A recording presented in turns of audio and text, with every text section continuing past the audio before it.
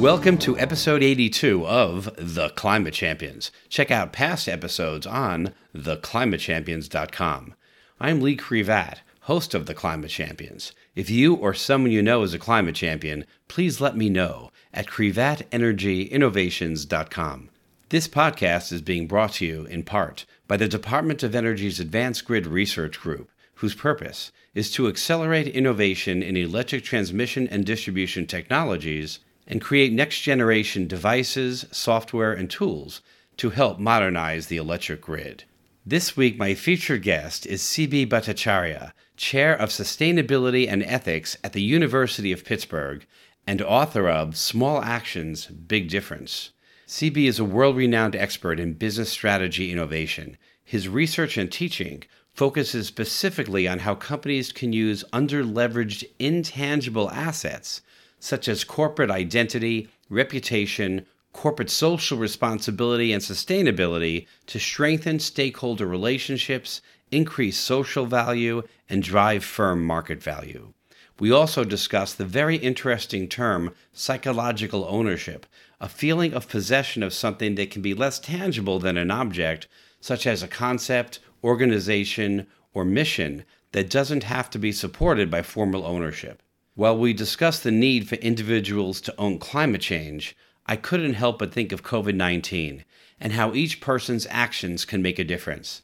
Please take extra care during the holidays. Infections are increasing worldwide, so be careful. And please remember, we're all in this together. While being cautious and alert, please be supportive and kind. And take the time to thank the people that are taking personal risks to keep our world moving forward. And if you are one of those people, thank you very, very much.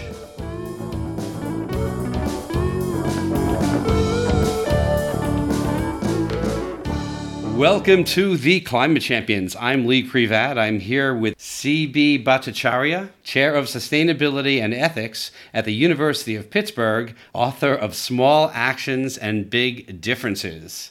C.B., welcome to The Climate Champions. Thank you, Lee. Nice to be here.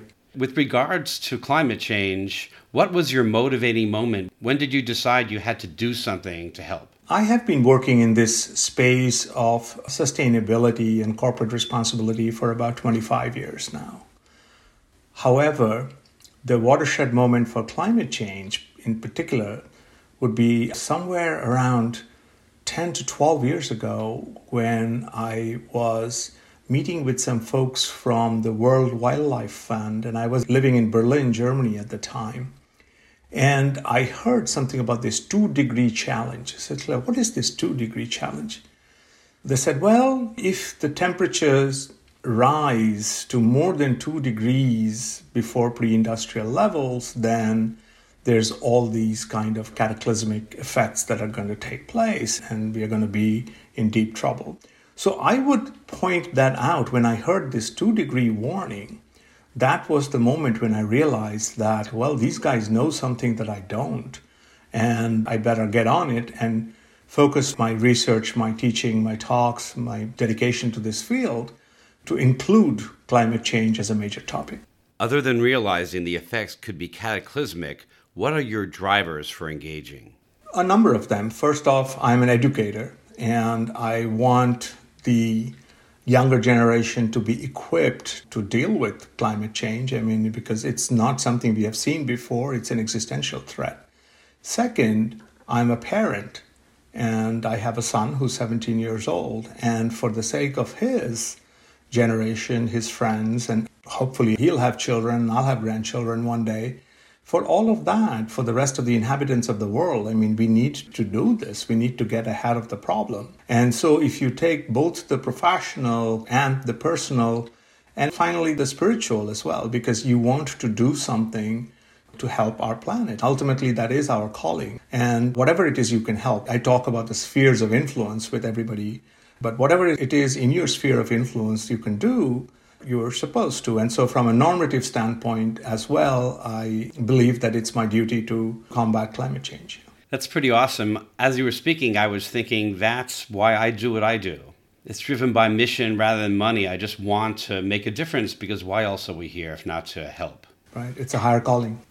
When you meet people that don't believe the data or don't believe there is climate change, how do you convince them that there is? That's a very, very good question, Lee. If you are a flat-out denier and you are completely dismissive of science, it's a very, very hard thing to do. I mean, because all we can point to is the data around us, the events that are happening around us, climate refugees where they're having to flee certain islands that are already kind of getting submerged underwater, droughts, hurricanes, all of that. The temperature records. So in the 21st century, we have had 20 of the 21 years have been the hottest ones on record. I mean, how do you disregard powerful data like that? It's akin to believing in evolution or not. If you don't believe in evolution and you think that there is Adam and Eve and Garden of Eden and that's how it all happened, it's extremely difficult to get them to believe that, no, we did come from primates or whatever. So I would not honestly waste my time on those people at this point in time because their numbers are few and far between. And with the change of administration in the United States, I think the numbers will go down even more. Can you talk about what you do at the University of Pittsburgh and also a little bit about your book? Sure. As you kindly mentioned in your introduction, I am the chair in sustainability and ethics. So I'm a chair professor. And as a chair professor, my responsibilities are multifold. So I teach graduate students, MBAs, executive MBA students, working managers, all of them, and PhD students. I do research in the area of corporate sustainability, what companies can do to make their business models more sustainable so that we can actually get ahead of this curve. And finally, I engage in what I would call various forms of thought leadership.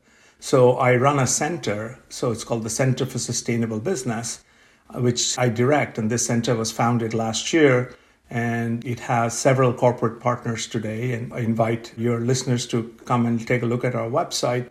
I actively engage in speaking and doing podcasts of this sort or media interviews and so on. So various forms of thought leadership. I consult with companies who have problems in this area and who would like to address those. Coming to the book was really a culmination of a research effort of 5 years. And it was an interesting beginning because I was teaching in Berlin, Germany. As I mentioned, I used to live in Berlin, Germany.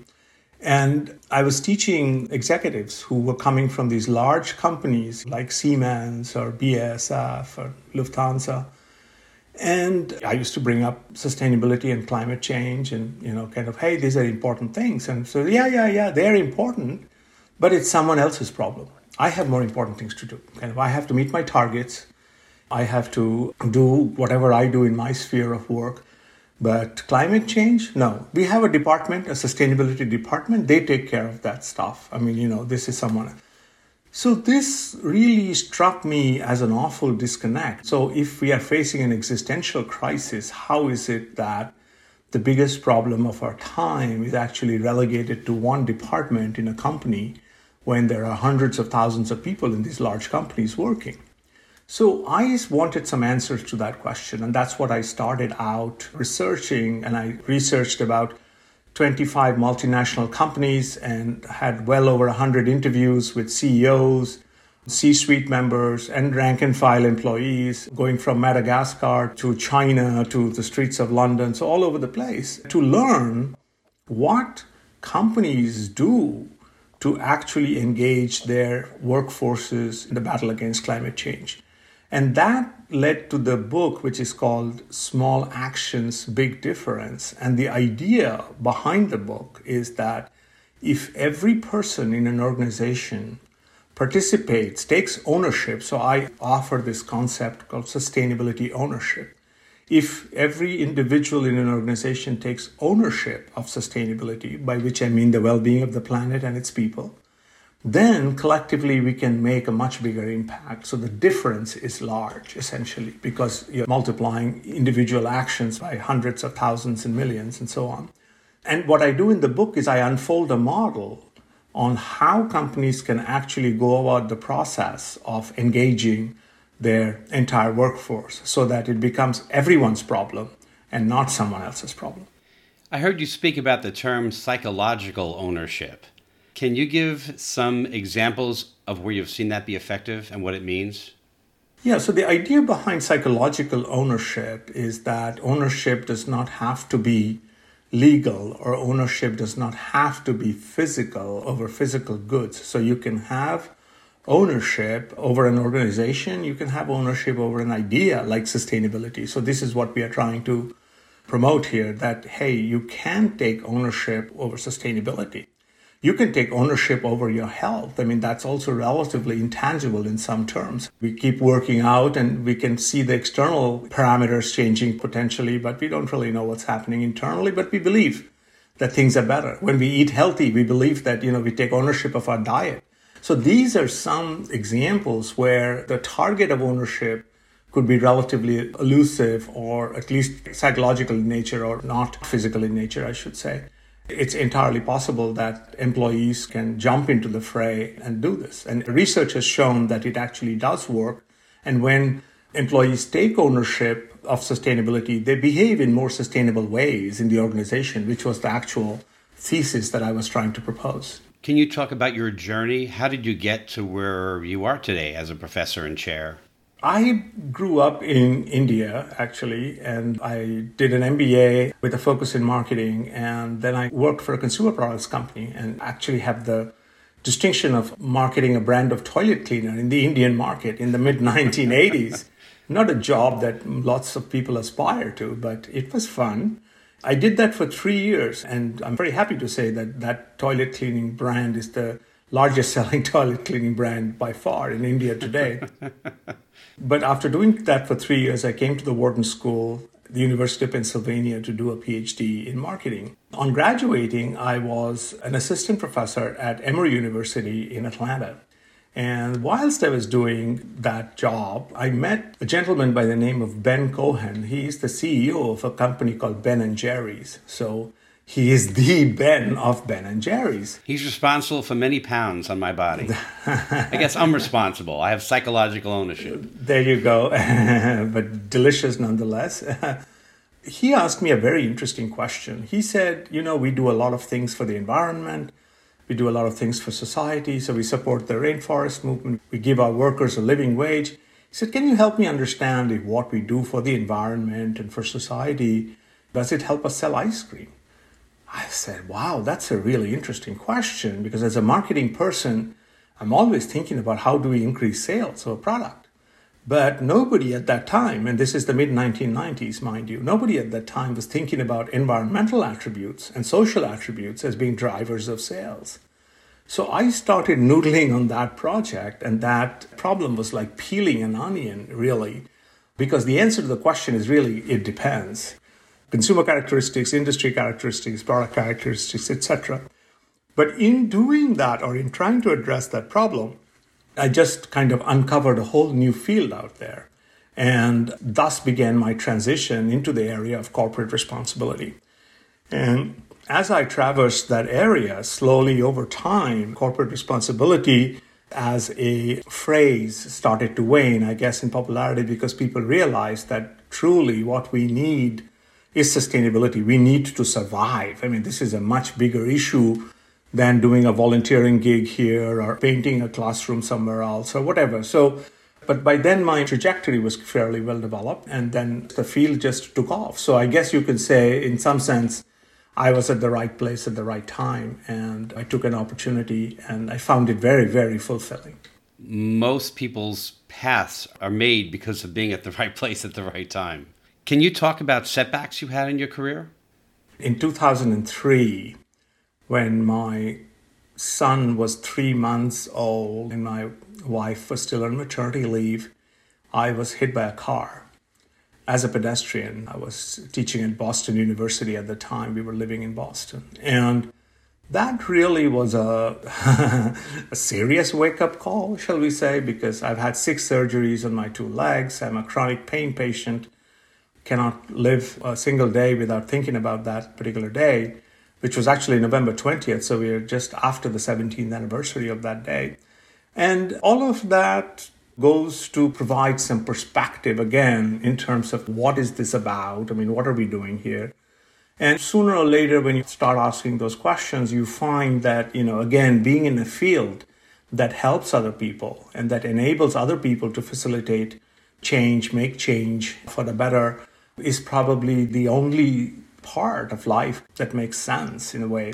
So I would chalk that up as, you can call it a setback. I mean, it could be, like I said, a wake-up call. It could be a new beginning. I could be just 17 years old today, all of that. But certainly it was a life-shaping event. I find that in my life, some of the hardest things end up shaping who I am. And because I like who I am and I like my life, I feel like those were critical moments, even though they seemed really bad at the time. Very well said. Yeah, very, very well said. I try to tell my kids that when things that are bad happen to them, if they grow from it, then it wasn't necessarily bad from a life perspective. Yeah, I agree, entirely agree with that. Can you talk about the successes you're most proud of? Let's say accomplishments. Well, I played saxophone on my wife's 50th birthday, in front of a lot of guests. That's like a Bill Clinton thing. You could never be sure if he was really playing it, but I was, that's for sure. I also have a terrible sense of balance, which got totally destroyed because of my accident. So I had to learn how to bike all over again as an adult, and I could do that, which was kind of fulfilling. And all these things that happened professionally. I mean, when I started out, I never thought I would be a chair professor in a university, but do those hit me as deeply as being able to be on that bike again or to be able to play that saxophone? I don't know.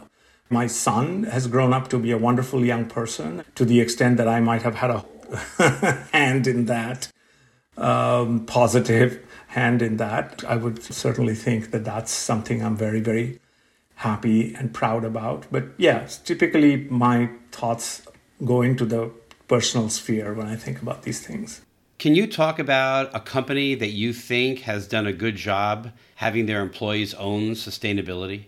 Yeah. So one of the companies I worked with quite closely is the consumer goods company Unilever, which a lot of folks would know from their brands, Dove, Axe, and Knorr, and all these consumer product brands. They touch 2.5 billion consumers every day.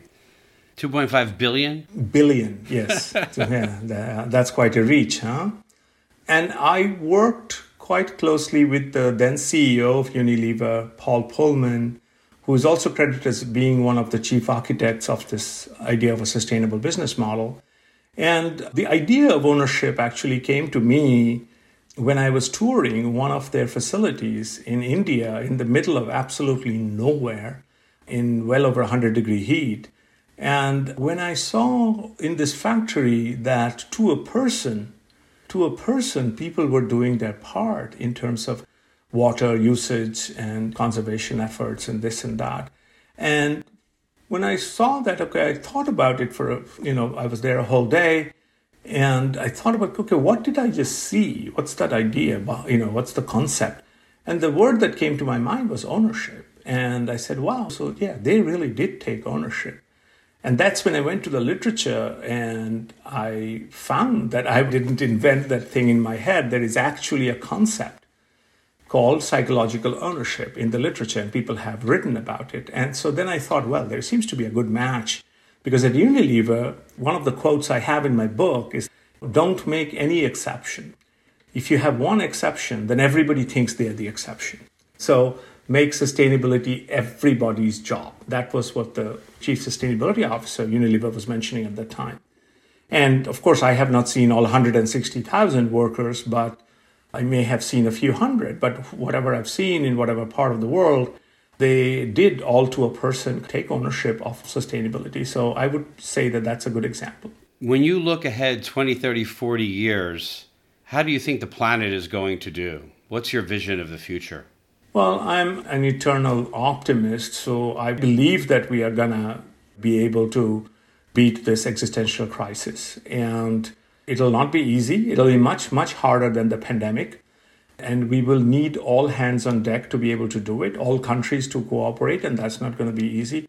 But it is within mankind's realm of possibility. So I do think that life will continue, and 30, 40 years down the road, I won't be around, but my son and his children will very much be there.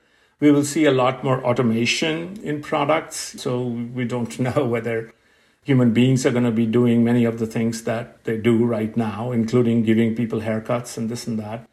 But it's possible that people will also have more leisure time because of the automation and the freeing up of resources. And I think overall there will be more prosperity.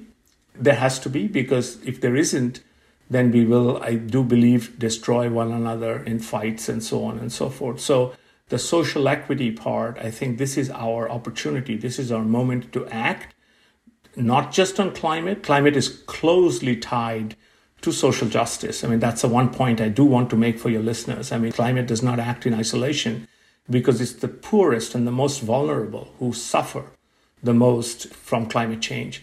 So one of the things that we've got to work alongside, and I can see 40 years down the road, is that we have a more equitable and just society and much less racism, much less inequality, and all of the things that we are fighting for today. And of course, more moderate temperatures. So I see good things in the future, but it's not going to be easy to get there. You mentioned the pandemic and climate change being more difficult. How do you think the pandemic has affected the fight against climate change? At a minimum, it should have given everybody a wake-up call that climate change is around the corner and that it's a much bigger problem. So in the pandemic, we saw how we were behind the eight ball. Parts of the United States continue to do that, how unprepared we were. And when it came, it filled up the hospitals and killed all these people and so on and so forth. And the pandemic came without warning. In contrast, climate change has been giving us a lot of warnings. So this would be the time to prepare. So I would say that the first thing is the wake-up call. The second thing is a sense of the devastation it can create. Climate change is a far more deadly force. It will affect all parts of the world, and it will create much more ravage. So maybe people can better estimate the mortality rates and all of these kinds of things. The third thing I think the pandemic shows us about climate change is that it is reversible. So the blue skies that we saw from Beijing to Los Angeles to Delhi, I mean, all that basically showed is that, hey, climate change is man-made. So if we as a collective can scale back our level of activity to be in line with what the Earth's natural parameters allow, then it is indeed possible to stay within that 1.5 degree, 2 degree kind of limit. So that, I think, to me was a very, very vivid realization that climate change is reversible. So I would point to those three things as a wake-up call, the extent of devastation possible, and the fact that it's reversible. Those are the three big lessons for me. Can you give one piece of advice that people can do to help mitigate climate change? Whatever one can do. So I stand by my book's title, Small Actions, Big Difference. We suffer from a lot of myths in society that, oh, I'm too small to bring any change, to affect any change, or it's too little, too late. To these people, I say, no, those are not the right ways to do things. Jump into it. Whatever it is you can do, you do. That could start by putting off lights. It could start by not printing. It could start by putting off the water tap when you drink water or whatever. Whatever it is, no small action is too small not to be taken. Whatever you can do in the sphere of your influence, do it. Tell others to do it. So if you can amplify, we have all this social media, all these friends networks, this, that. If one person tells 10 other people, and each of those 10 tells 10 other people, you see where this is going, then collectively, we really can have a much bigger impact. So whether you're a scientist who can figure out how to suck carbon out of the air, or whether you are just a regular person who might be willing to take his or her shopping bag to the store, just do it. And those small actions will definitely add up to make a big difference. And you'll feel better about yourself. So that's the icing on the cake. That's a non-trivial icing on the cake, I would say. And on that note, I'm going to wrap this up with a wrap. CB was in Germany. It's where your journey had begun. You were there with the world. Wildlife fun. When you heard the 2% number, it made you sick. You said, oh my God, the effect will be cataclysmic. You teach so people can increase their ability and wake your students up about sustainability. You feel people need to engage. Of that you do insist, because we are facing an existential crisis. Maybe customer, but employees are certainly merry. You learn that when you talk to Ben from Ben and Jerry. It might have been a setback, but it was also a wake-up call. We have to find a way to get ahead of the 8 ball. You're proud that you're back on your bike, a personal fight of your own, and for your wife's 50th birthday, you played the saxophone. You certainly made me a believer when you talked about Paul Pullman, the CEO of Unilever. We have to make sure there's no exception, because then everybody will be one. That's the deception. We will still exist. We will still persist. But of course, that's coming from you, an eternal optimist. Any action you can take, even small, a big difference can make, and tell 10 others. It will be icing on the cake.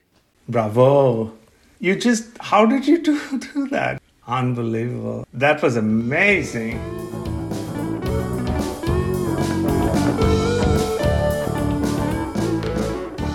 CB and I talked a little about his saxophone playing skill, but I found out later about his affinity for cooking Asian-inspired spicy dishes and savoring fine single malts with friends.